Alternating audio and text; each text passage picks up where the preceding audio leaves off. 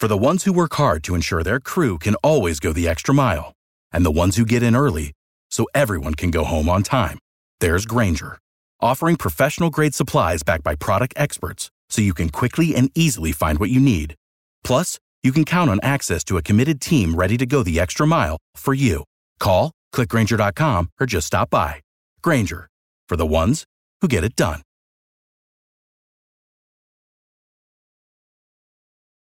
Every team, every topic, everywhere. This is Believe.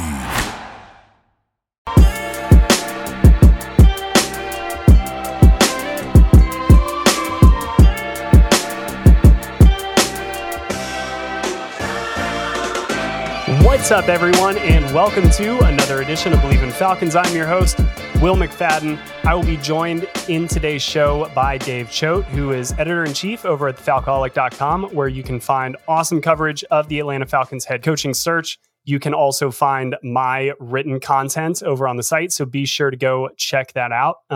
Dave and I are going to go through our top 5 head coaching candidates for the current Falcons vacancy. So I thought this would just be a really great way to kind of lay out a bunch of different candidates and just give a little bit of kind of a fan, local media perspective on what it would mean for the city, what kind of culture would this coach bring, is it right for where the organization is? And I really think you're going to enjoy that conversation. Before we get in there, though, I just wanted to go down the list of the coaching candidates. Who have the Falcons interviewed? Who have they requested to interview for this vacancy? Because they are casting a very, very wide net, which I think a lot of people appreciate, right? If the Falcons say that they are doing everything that they can to not only get this coaching search right, but also to have lasting success on the football field, then yeah, you want to overturn every single rock possible to make sure that you are doing your due diligence. But again, the Falcons kind of did this the last time around. They do this in every coaching search. I wouldn't be shocked if there's this big scramble right now of interviewing a lot of people and then it settles down. And second week of February, like that's when the news comes out. Does it come out post Super Bowl? I wouldn't be surprised because this is a scramble. And weirdly, you know, the coaches in this cycle who are available have more leverage based on what they've done. Somebody like a Jim Harbaugh or a Pete Carroll or a Bill Belichick, even maybe a Raheem Morris. Like they've been around the block. They're going to be patient. And so it weirdly flips, I feel like, the leverage from the team side to maybe the hiree side. And so that's just a new element. However, I also wouldn't be surprised if this is coming out Thursday morning, Friday afternoon, Tuesday afternoon next week, like the Falcons announced their guy. So who could that possibly be? They've interviewed 7 coaches for this job so far. You have Jim Harbaugh. It was announced Tuesday night that he was interviewing for the position. Bill Belichick, formal interview. Anthony Weaver, the Ravens assistant head coach and D-line coach, received a formal interview. Ajiro Evero, the Panthers defensive coordinator, received an interview and has taken it. Steve Wilks, the 49ers defensive coordinator, got a formal interview. Brian Callahan, the Bengals offensive coordinator, received an interview. And then Mike McDonald, the Ravens defensive coordinator, has also received an interview. So those are the 7 coaches who have already formally interviewed with the Falcons for the position. And then there are 5 more who they have reportedly requested to interview, but have not actually gone through the interview process yet. And most of these coaches, the reason for that is because their team is still playing in the postseason. So the 49ers had a bye, which allowed Steve Wilks to take that interview over the bye week. The other coaches were all playing this past week, and most of them won. And so there you go. They will probably be interviewed once the postseason wraps up. But that is Antonio Pierce, Vegas's interim head coach, Aaron Glenn, the Lions defensive coordinator, Raheem Morris, the Rams defensive coordinator, Ben Johnson, the Lions offensive coordinator, and Bobby Slovic, the Texans offensive coordinator. So there we go. Those are all the coaches who have been linked to the Falcons. We are going to have a little bit of a bonus episode Friday afternoon going into the weekend. I'm going to speak with Steve Weish of NFL Media, and he just does a great job covering the entire league, has his pulse on the landscape of everything. But he also has ties here to the Falcons and kind of keeps a close eye on this team here. So he's going to, I'm sure, have some great information and insight into the coaching search. So again, be on the lookout for that Friday afternoon going into the weekend as a little bit of a bonus treat for you guys. But let's not delay any further and go ahead and get into my conversation with Dave Choate. With the NFL playoffs right around the corner and the NBA season in full swing, BetOnline has you covered with all the up-to-the-second odds, news, and scores. With additional odds, lines, trends, and info on both desktop and mobile devices, you can access the world's best wagering information at any time. Head there today to get into the action and see all the updated odds. Remember to use our promo code BELIEVE, that's BLEAV, to receive your 50% welcome bonus on your first deposit. BetOnline, where the game starts. Very excited to be joined once again by Dave Choate, who is, of course, the emperor over at thefalcoholic.com. You guys can find him on Twitter at Words and Beer and at the Falcoholic. Dave, thank you so much for taking the time to join me, man. Absolutely. And my cat's here too. So yeah, we'll have good discussion here. Yeah, we got a full roundtable. It's awesome. You know, the more the merrier. And I can't wait to get his and or her thoughts. What is it? What kind of cat is it? Let's get some more details on the cat. It's a he. He is, I don't know what kind of cat he is. He's a cat. He's 15. He's got strong opinions on the coaching search. So yeah. Well, we're off to a great start. We sound like a Carolina Panthers podcast, but we are not here to just bring you all the feline action. We are going to get into basically our top 5 candidates for Atlanta's head coaching position. You know, you and I were talking yesterday, and I asked if you'd be interested in doing this, and you've sent me over your list, and I think it's a really compelling conversation. And so I thought it would just be a great chance to, before the action really happens, because the news is coming hot and heavy now at this point, and it can be a little bit of a hurry up and wait, or something could happen this afternoon, tomorrow, right? We're recording Wednesday afternoon, so anything really could happen this week, which is why I thought it would just be a good time to take stock of everybody who's been attached to the Falcons and where we land on them. So I want to, before we dive into our list, just get your overall thoughts on how this has all played out so far. Has it started the way that you thought the Falcons head coaching search would start? Yeah, I would say it's been more expansive than I expected it to be, which is a positive for me. Judging by the reports about their interest, and specifically Arthur Blank's interest in the big names, the Harbaughs, the Belichicks, I was worried that we would get kind of a cursory search outside of them. But I think the candidate list they've put together is a good one. It's filled with candidates that I like, certainly, which is the most important qualification, right? And I think that the fact that they haven't rushed headlong into doing this with, say, Belichick, is a point in their favor, whether that's because Belichick isn't interested in rushing headlong into it or not. The fact that we'll come out of this, hopefully with 11 or 12 candidates interviewed from a variety of backgrounds, I think is a good thing. I was listening to Bill Simmons' podcast, I think last week, and he had Michael Lombardi on, who obviously has a lot of experience as a general manager in this league, knows Bill Belichick well, and was just kind of getting his thoughts on, why a team might move on from somebody like Arthur Smith, or a team might move on from, maybe something happens in Dallas, or just kind of these weird moments for different franchises that seemed like it was set up for something else at the start of the season.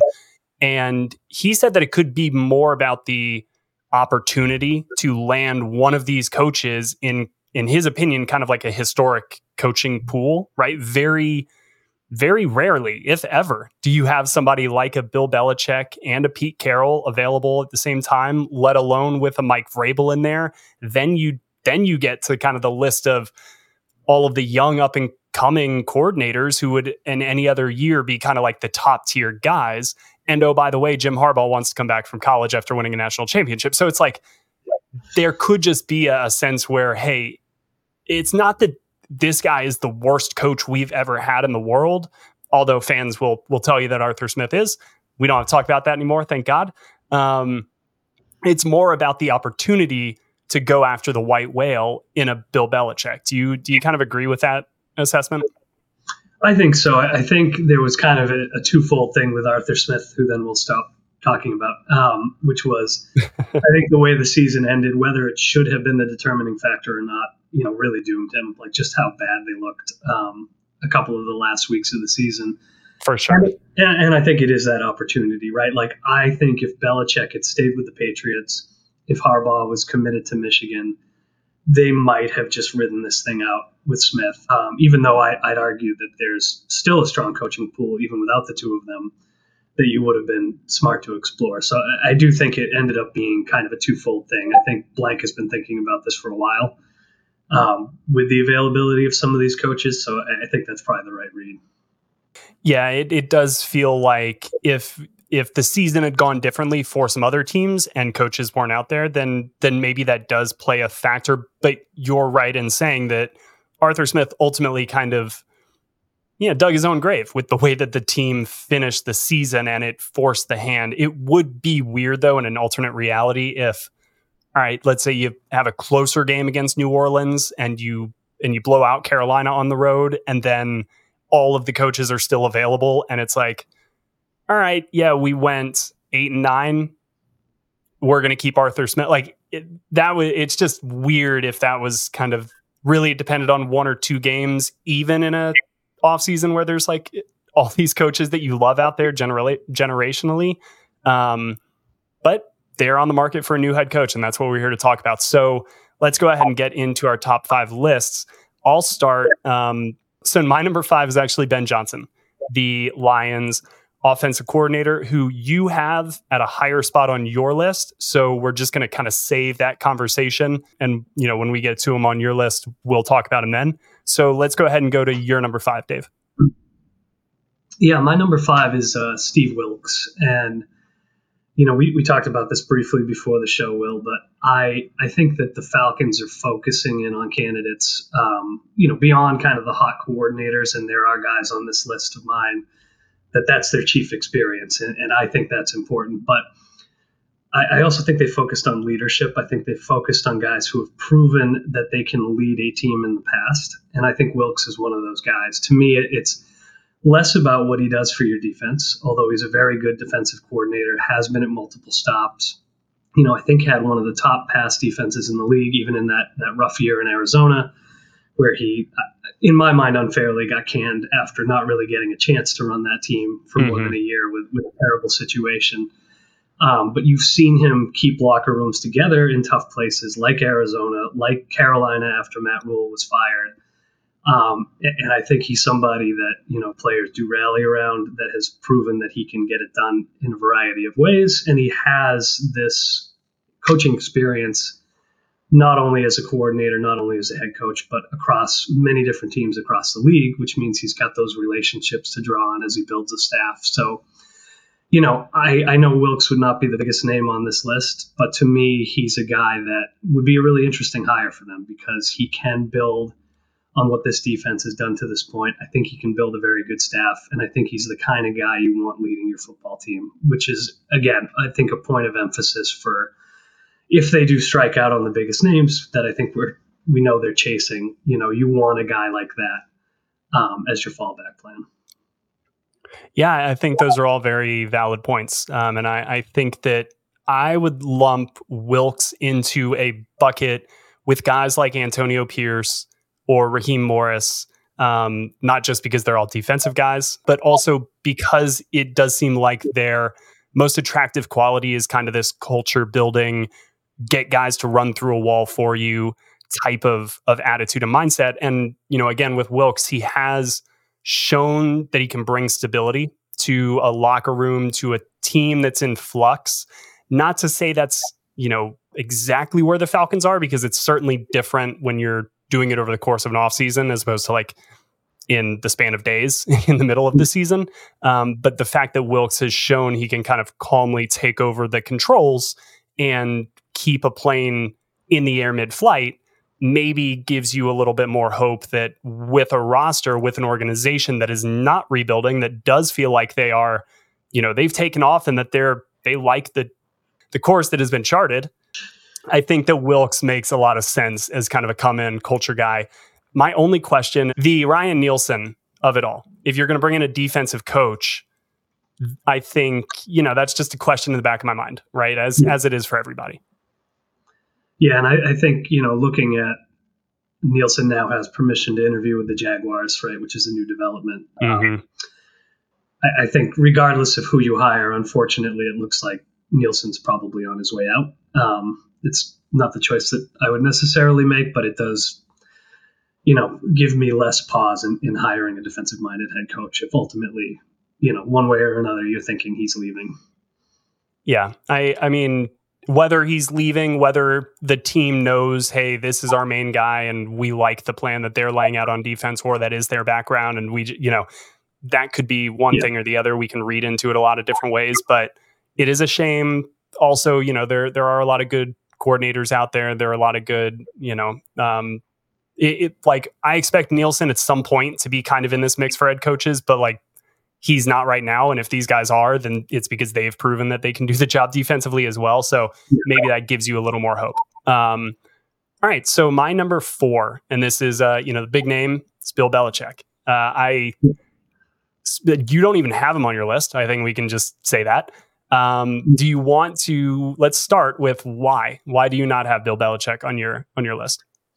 Yeah, it kind of gets into, I've had a lot of conversations with Patriots fans being up here in recent days, but also over the last 2 decades, and it gets to Belichick, the coach, is still an amazing coach. I think as a short-term lift, just getting him in here, you're not going to see the Falcons maybe underachieve in the same way with Bill Belichick as your coach. I just don't believe that's going to happen. I think certainly defensively he brings a ton to the table.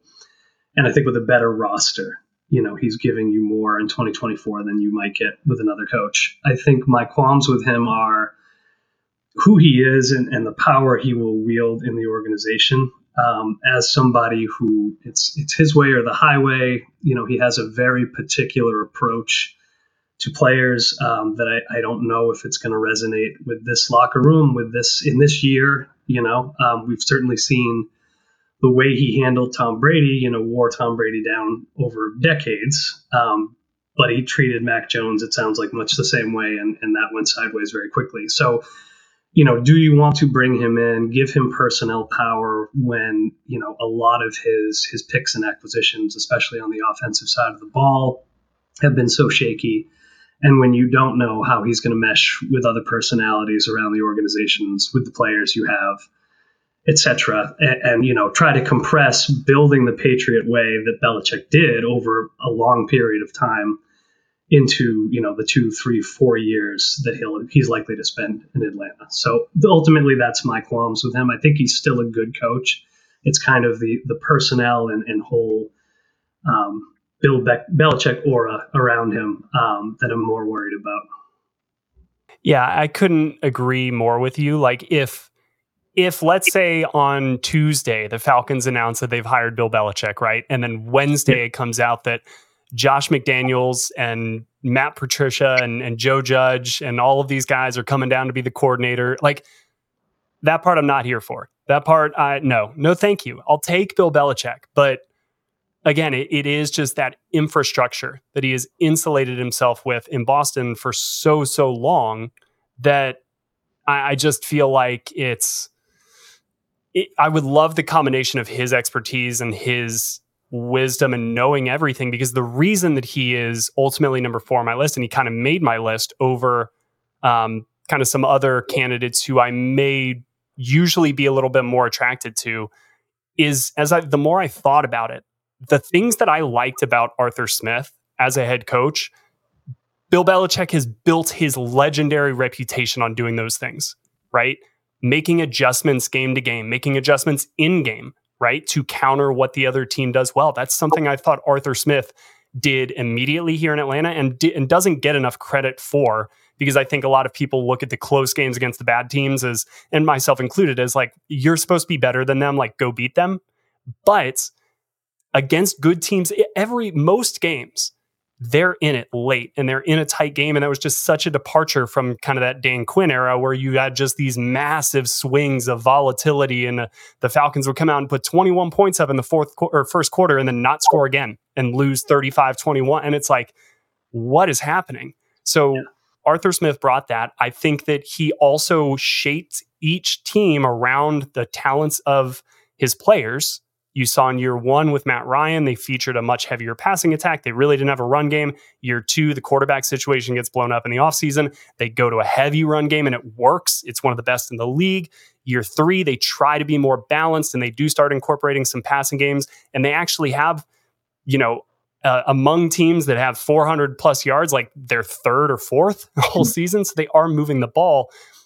So I give him credit for looking at his players and saying, how do I work with this, which is, again, a departure from kind of the DQ era. I remember talking to somebody in the building about just the philosophy, and they asked me, when you're building a roster, do you want to build kind of your scheme around the players that you have, or do you want to bring in players for your scheme? Do you want to start with scheme or start with players?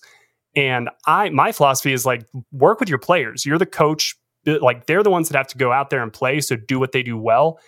And he was like, no, do it the other way, which that was kind of indicative of the Dan Quinn mindset, where it's, we're going to do what we're going to do. We're just going to do it better than you can prepare for, whatever. Like, we're going to simplify, and then we're going to beat you with talent and speed and all of that stuff.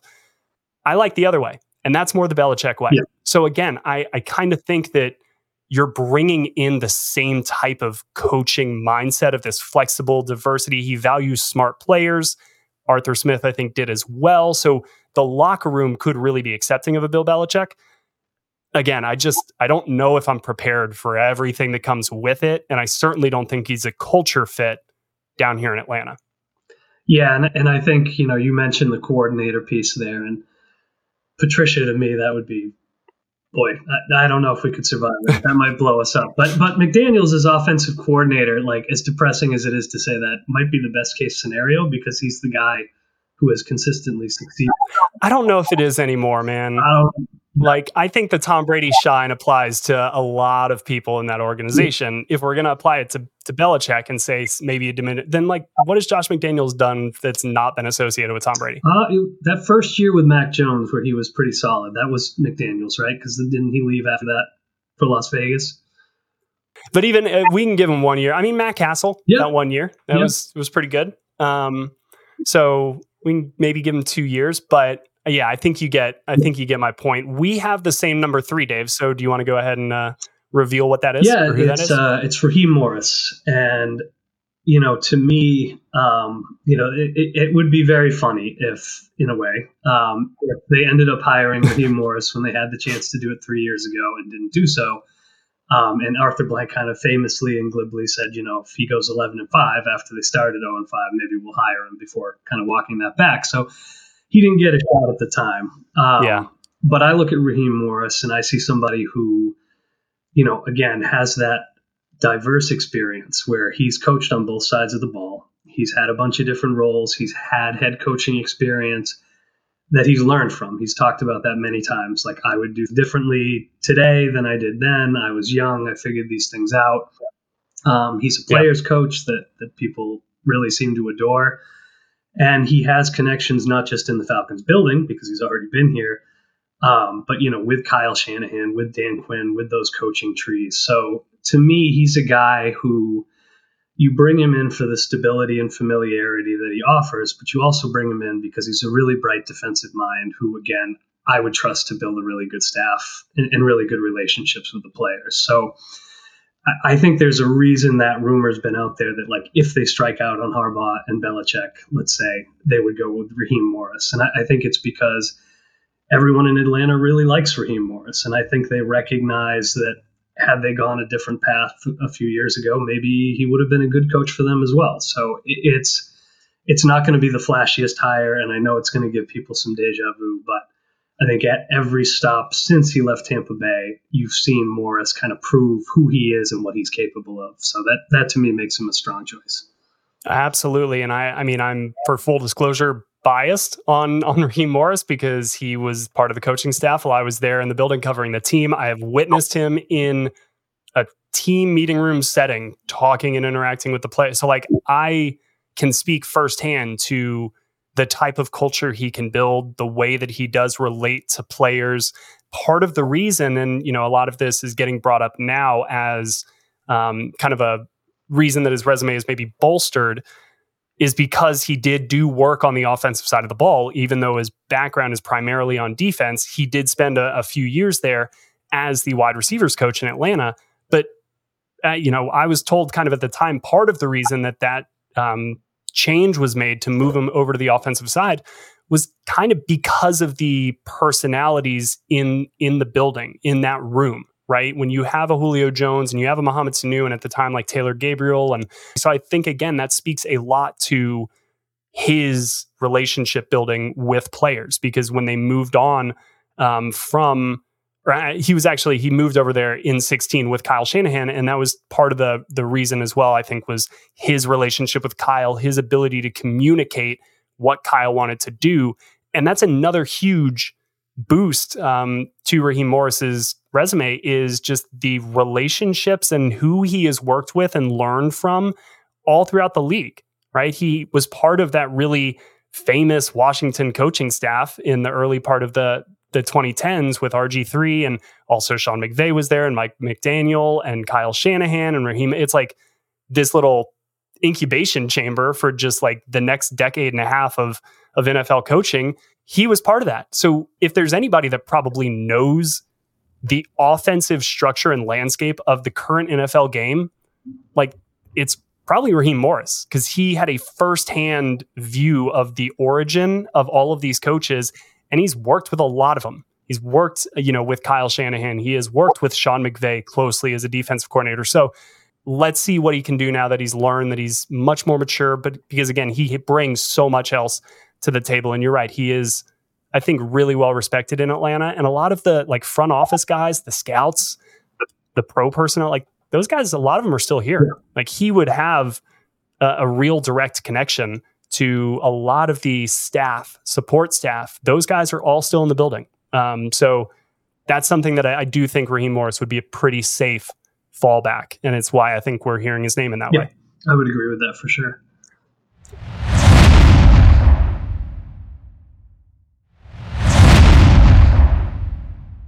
Let's go to your number 2 then.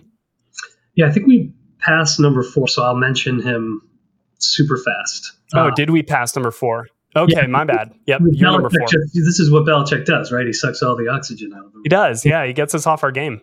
Because it'll lead right into my number 2 as well, which number 4 was Bobby Slovic from the Houston Texans. And it's sort of similar to my number 2, which is Ben Johnson, in that both of these guys have really just been coordinators. You'd be hiring them right out of the coordinator ranks, but both of them have been so promising as coordinators. And Slovic, it's just been 1 year, but the way that he has coached that Texans offense, which was a mess before he got there, the way he has played to CJ Stroud's strengths, and I think gotten the most out of a player who is obviously incredible in his own right, and really turn that passing game into something special, something that is propelling them forward in the playoffs, to me is really intriguing, because you have, minus the quarterback and a second receiver, I guess, the pieces to have that kind of passing attack in Atlanta. So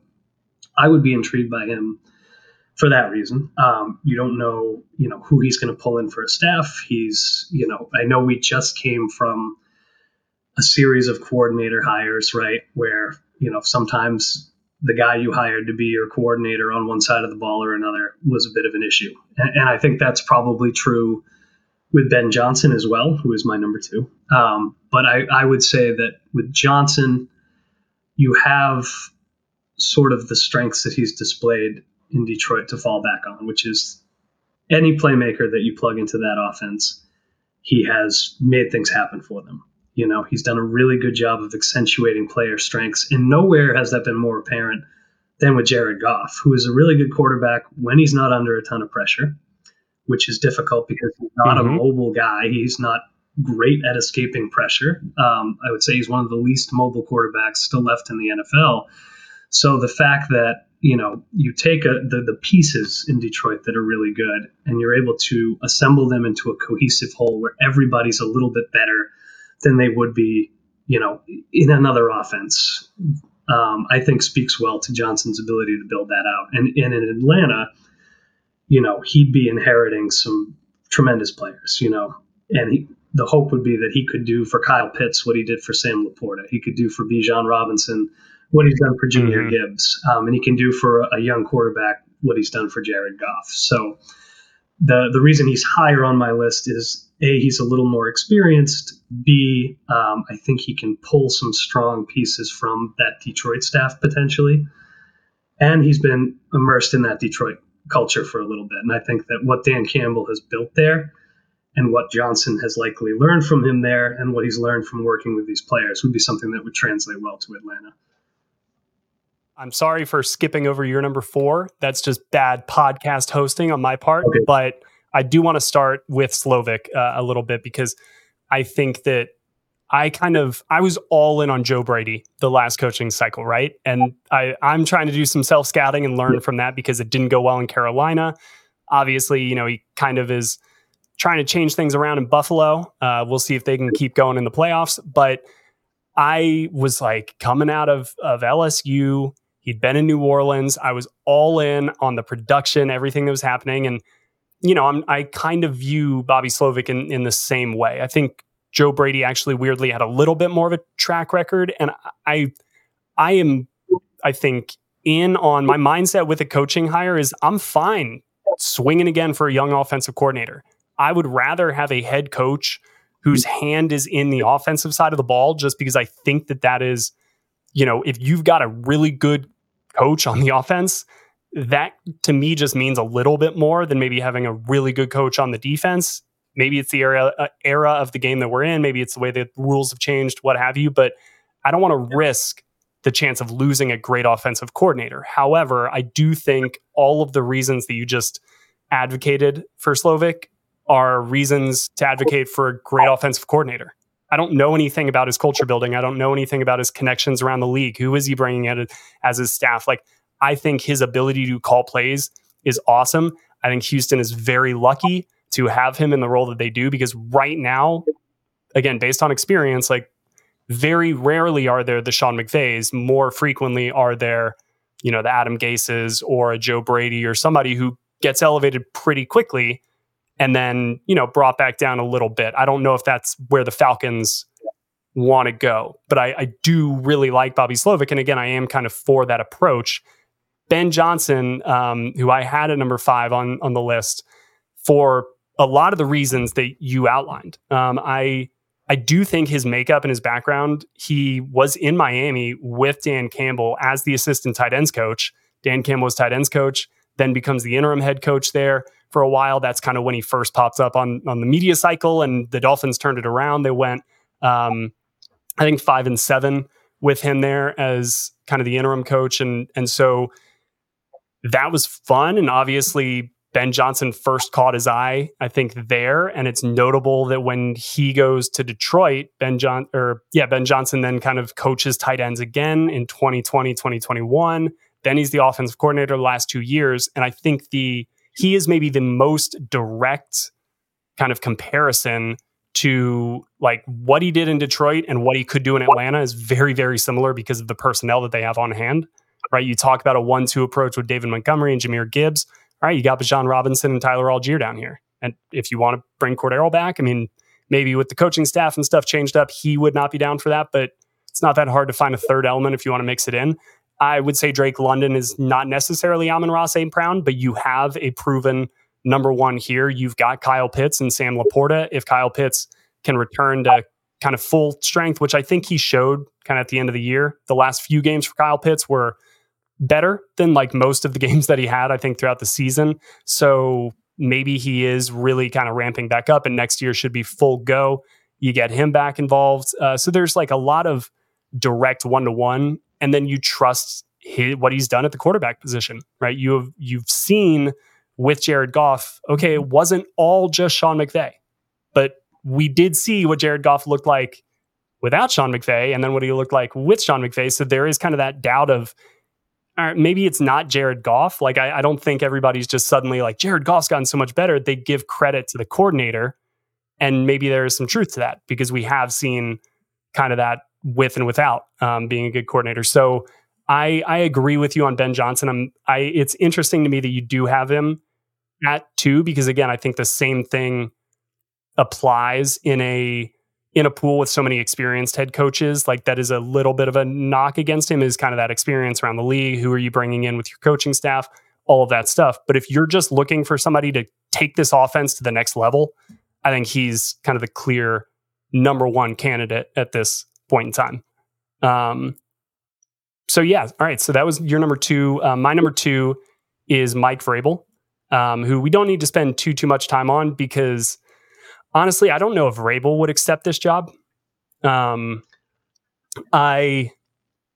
think that there are a lot of reasons to like the Falcons job. I just wonder, he and Arthur Smith are still fairly close. Like they did work together for a long time. I wonder if that would be kind of the play here. Also, I don't know if the Falcons have really shown much interest in Vrabel. I don't know. Like, obviously, when they were thinking about this, he wasn't among the names that was being thrown out there as guys who were going to be candidates. It was kind of a surprise late move by the organization. So I would personally really like Vrabel because I think it brings kind of continuity culture-wise, because obviously that's the culture that Arthur Smith grew up in. So you would bring it here and kind of keep that consistency. And I think Vrabel is a damn good coach. So that's kind of why he would be number 2 on my list. But well, what are your thoughts on Vrabel? Again, I don't know how much that's in the Falcons cards. I was just kind of like that idea. Yeah, it's and I know we'll get to our number 1 in a minute here, but I sort of added him on last second because he became available and it became a realistic thing to think about for the Falcons. The reason Vrabel's not on my list is kind of for the reasons you've outlined. Some doubt that he would actually land here. I think if we learn tomorrow that the Falcons had interviewed Mike Vrabel, he'd move up my list ahead of somebody else, probably quite high on it.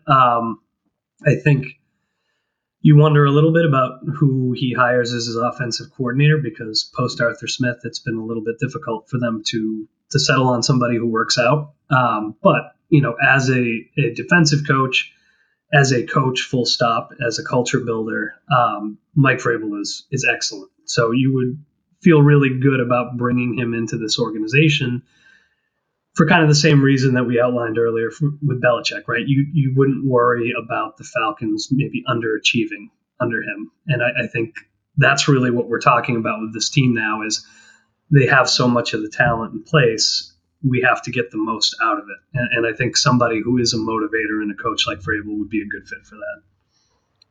Yeah, it's just a proven, steady pair of hands behind the wheel and somebody who, you've seen achieve big things. You've also seen achieve, poor seasons, but there are, when things went well, everybody really kind of pointed to Vrabel first and foremost as the reason things were going well. And even when things were going poorly, the respect was there for Vrabel. So I think that kind of like says everything you need to know about how much players like him, how much respect he has around the league as a former player. Like he's just rock solid. And I fully expect wherever he lands, he's going to do big things. Like I think that's pretty certain. All right. Number 1 on both of our lists is Jim Harbaugh, the reigning national champion at the collegiate level. But why, Dave, is he, not only because they interviewed him and seemingly now it's real, right? They swiped right on Tinder. Is that even the right way to, let's go.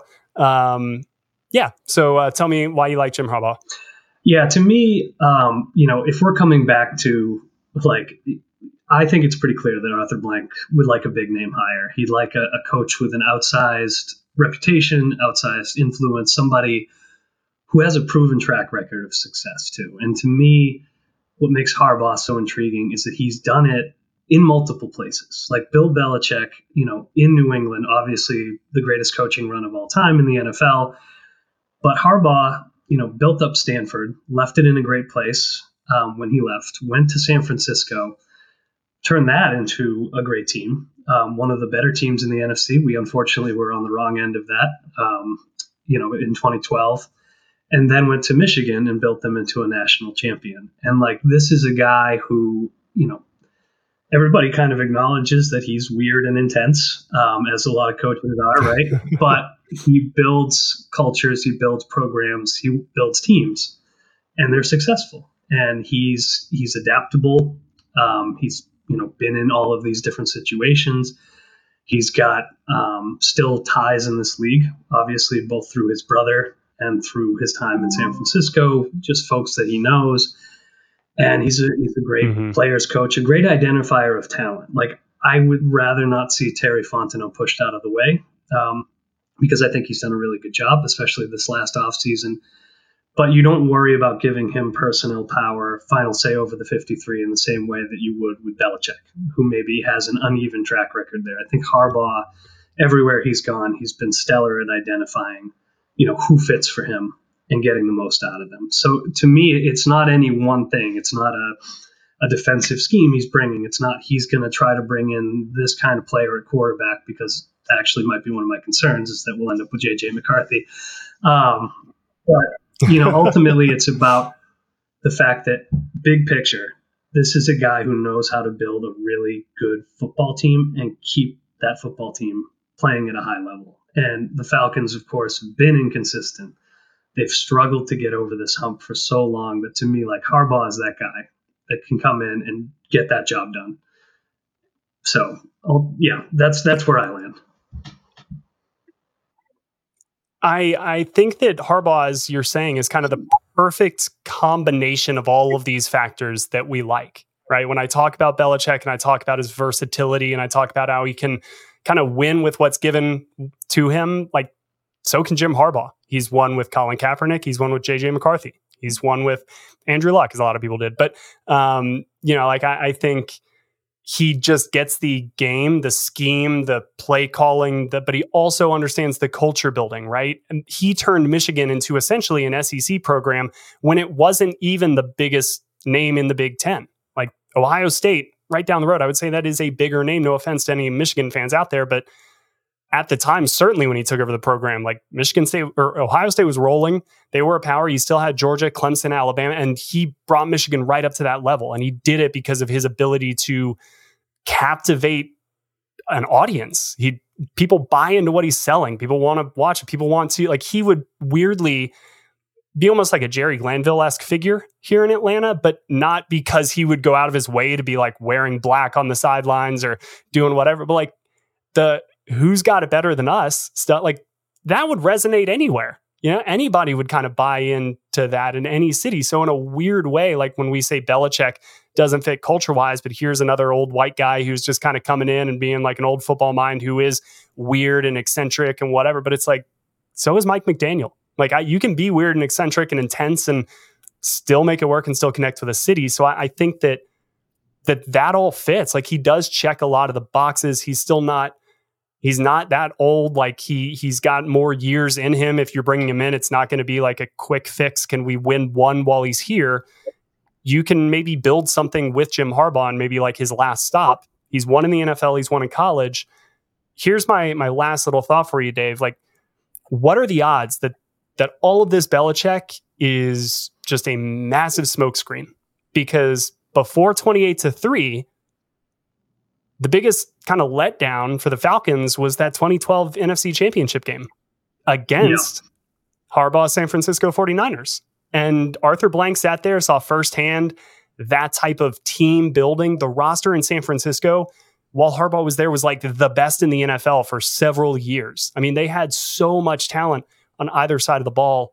I'm with you. I would like for Terry Fontenot to stay because I think he is maybe the best pro personnel guy like in the league. His ability to identify guys at the NFL level is incredible. Let him do that. Give Harbaugh some say in how he wants to build the stuff and let it be a little bit more of a partnership. The more I think about it, the more we talk about it. And now that they've interviewed him, I wonder if they're like Belichick. All right, Jim, get in here. Let's talk. We trust you to be the guy to get this ship where it needs to be.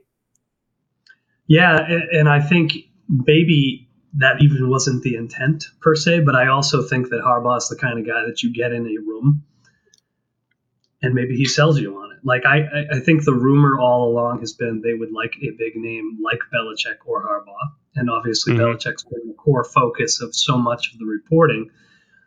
But, these NFL guys just don't necessarily have the same sources with Harbaugh. Like the Falcons got to spring that interview on us instead of an insider breaking it, which never happened. Man, I would have loved for that to have happened while I was there. They couldn't have done one of those for me.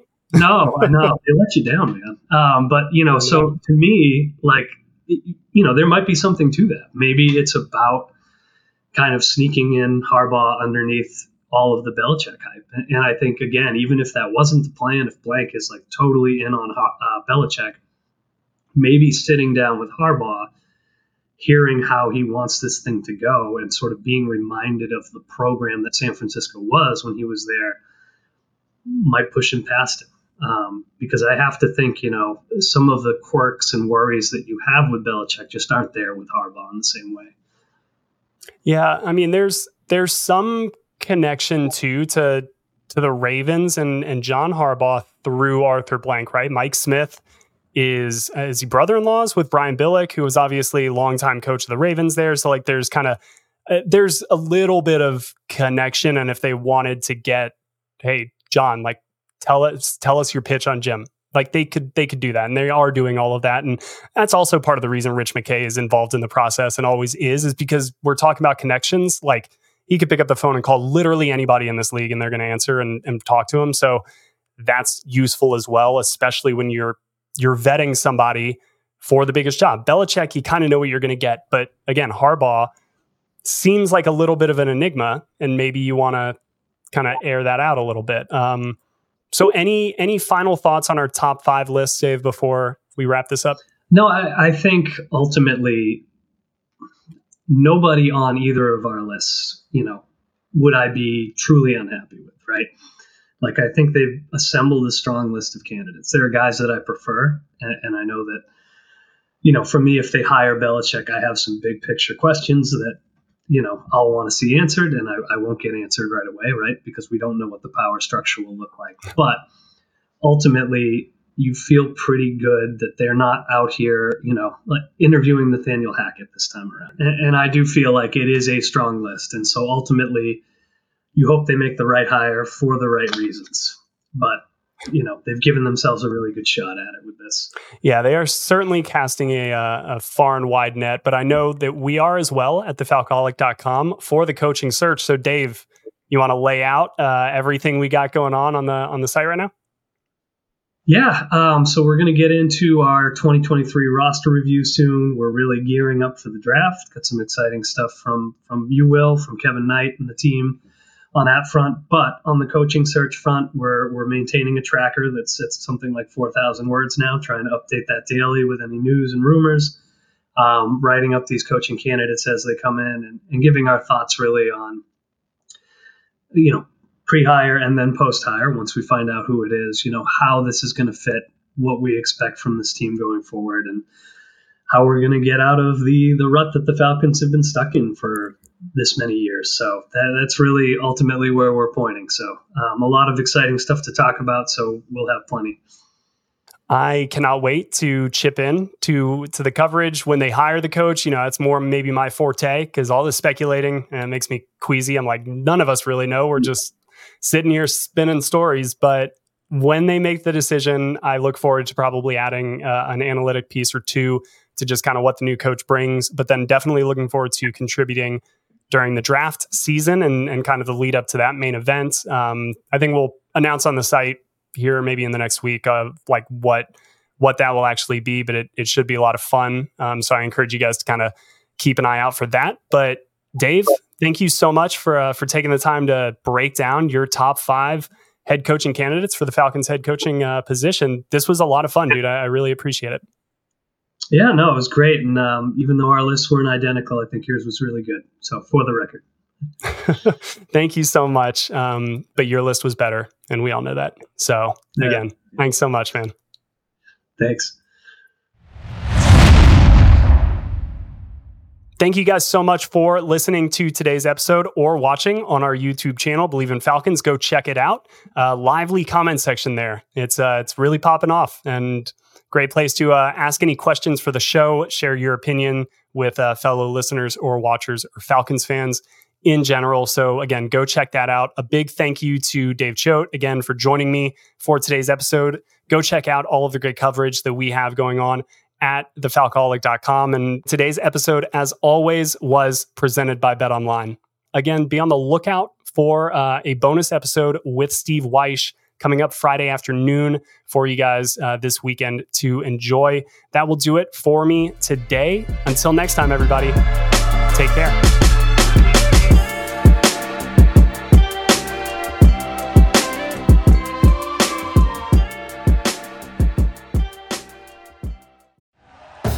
Thank you for listening to Believe.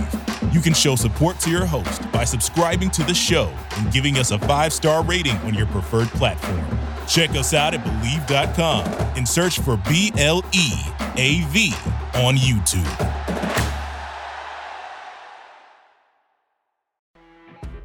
You know when you're listening to a true crime story that has an unbelievable plot twist that makes you stop in your tracks? That's what our podcast, People Are the Worst, brings you with each episode. I'm Rachel. And I'm Rebecca. We're identical twins who love true crime cases that make you say, didn't see that coming, and we hate the people responsible for them. Listen to People Are the Worst now on Apple, Spotify, or wherever you get your podcasts.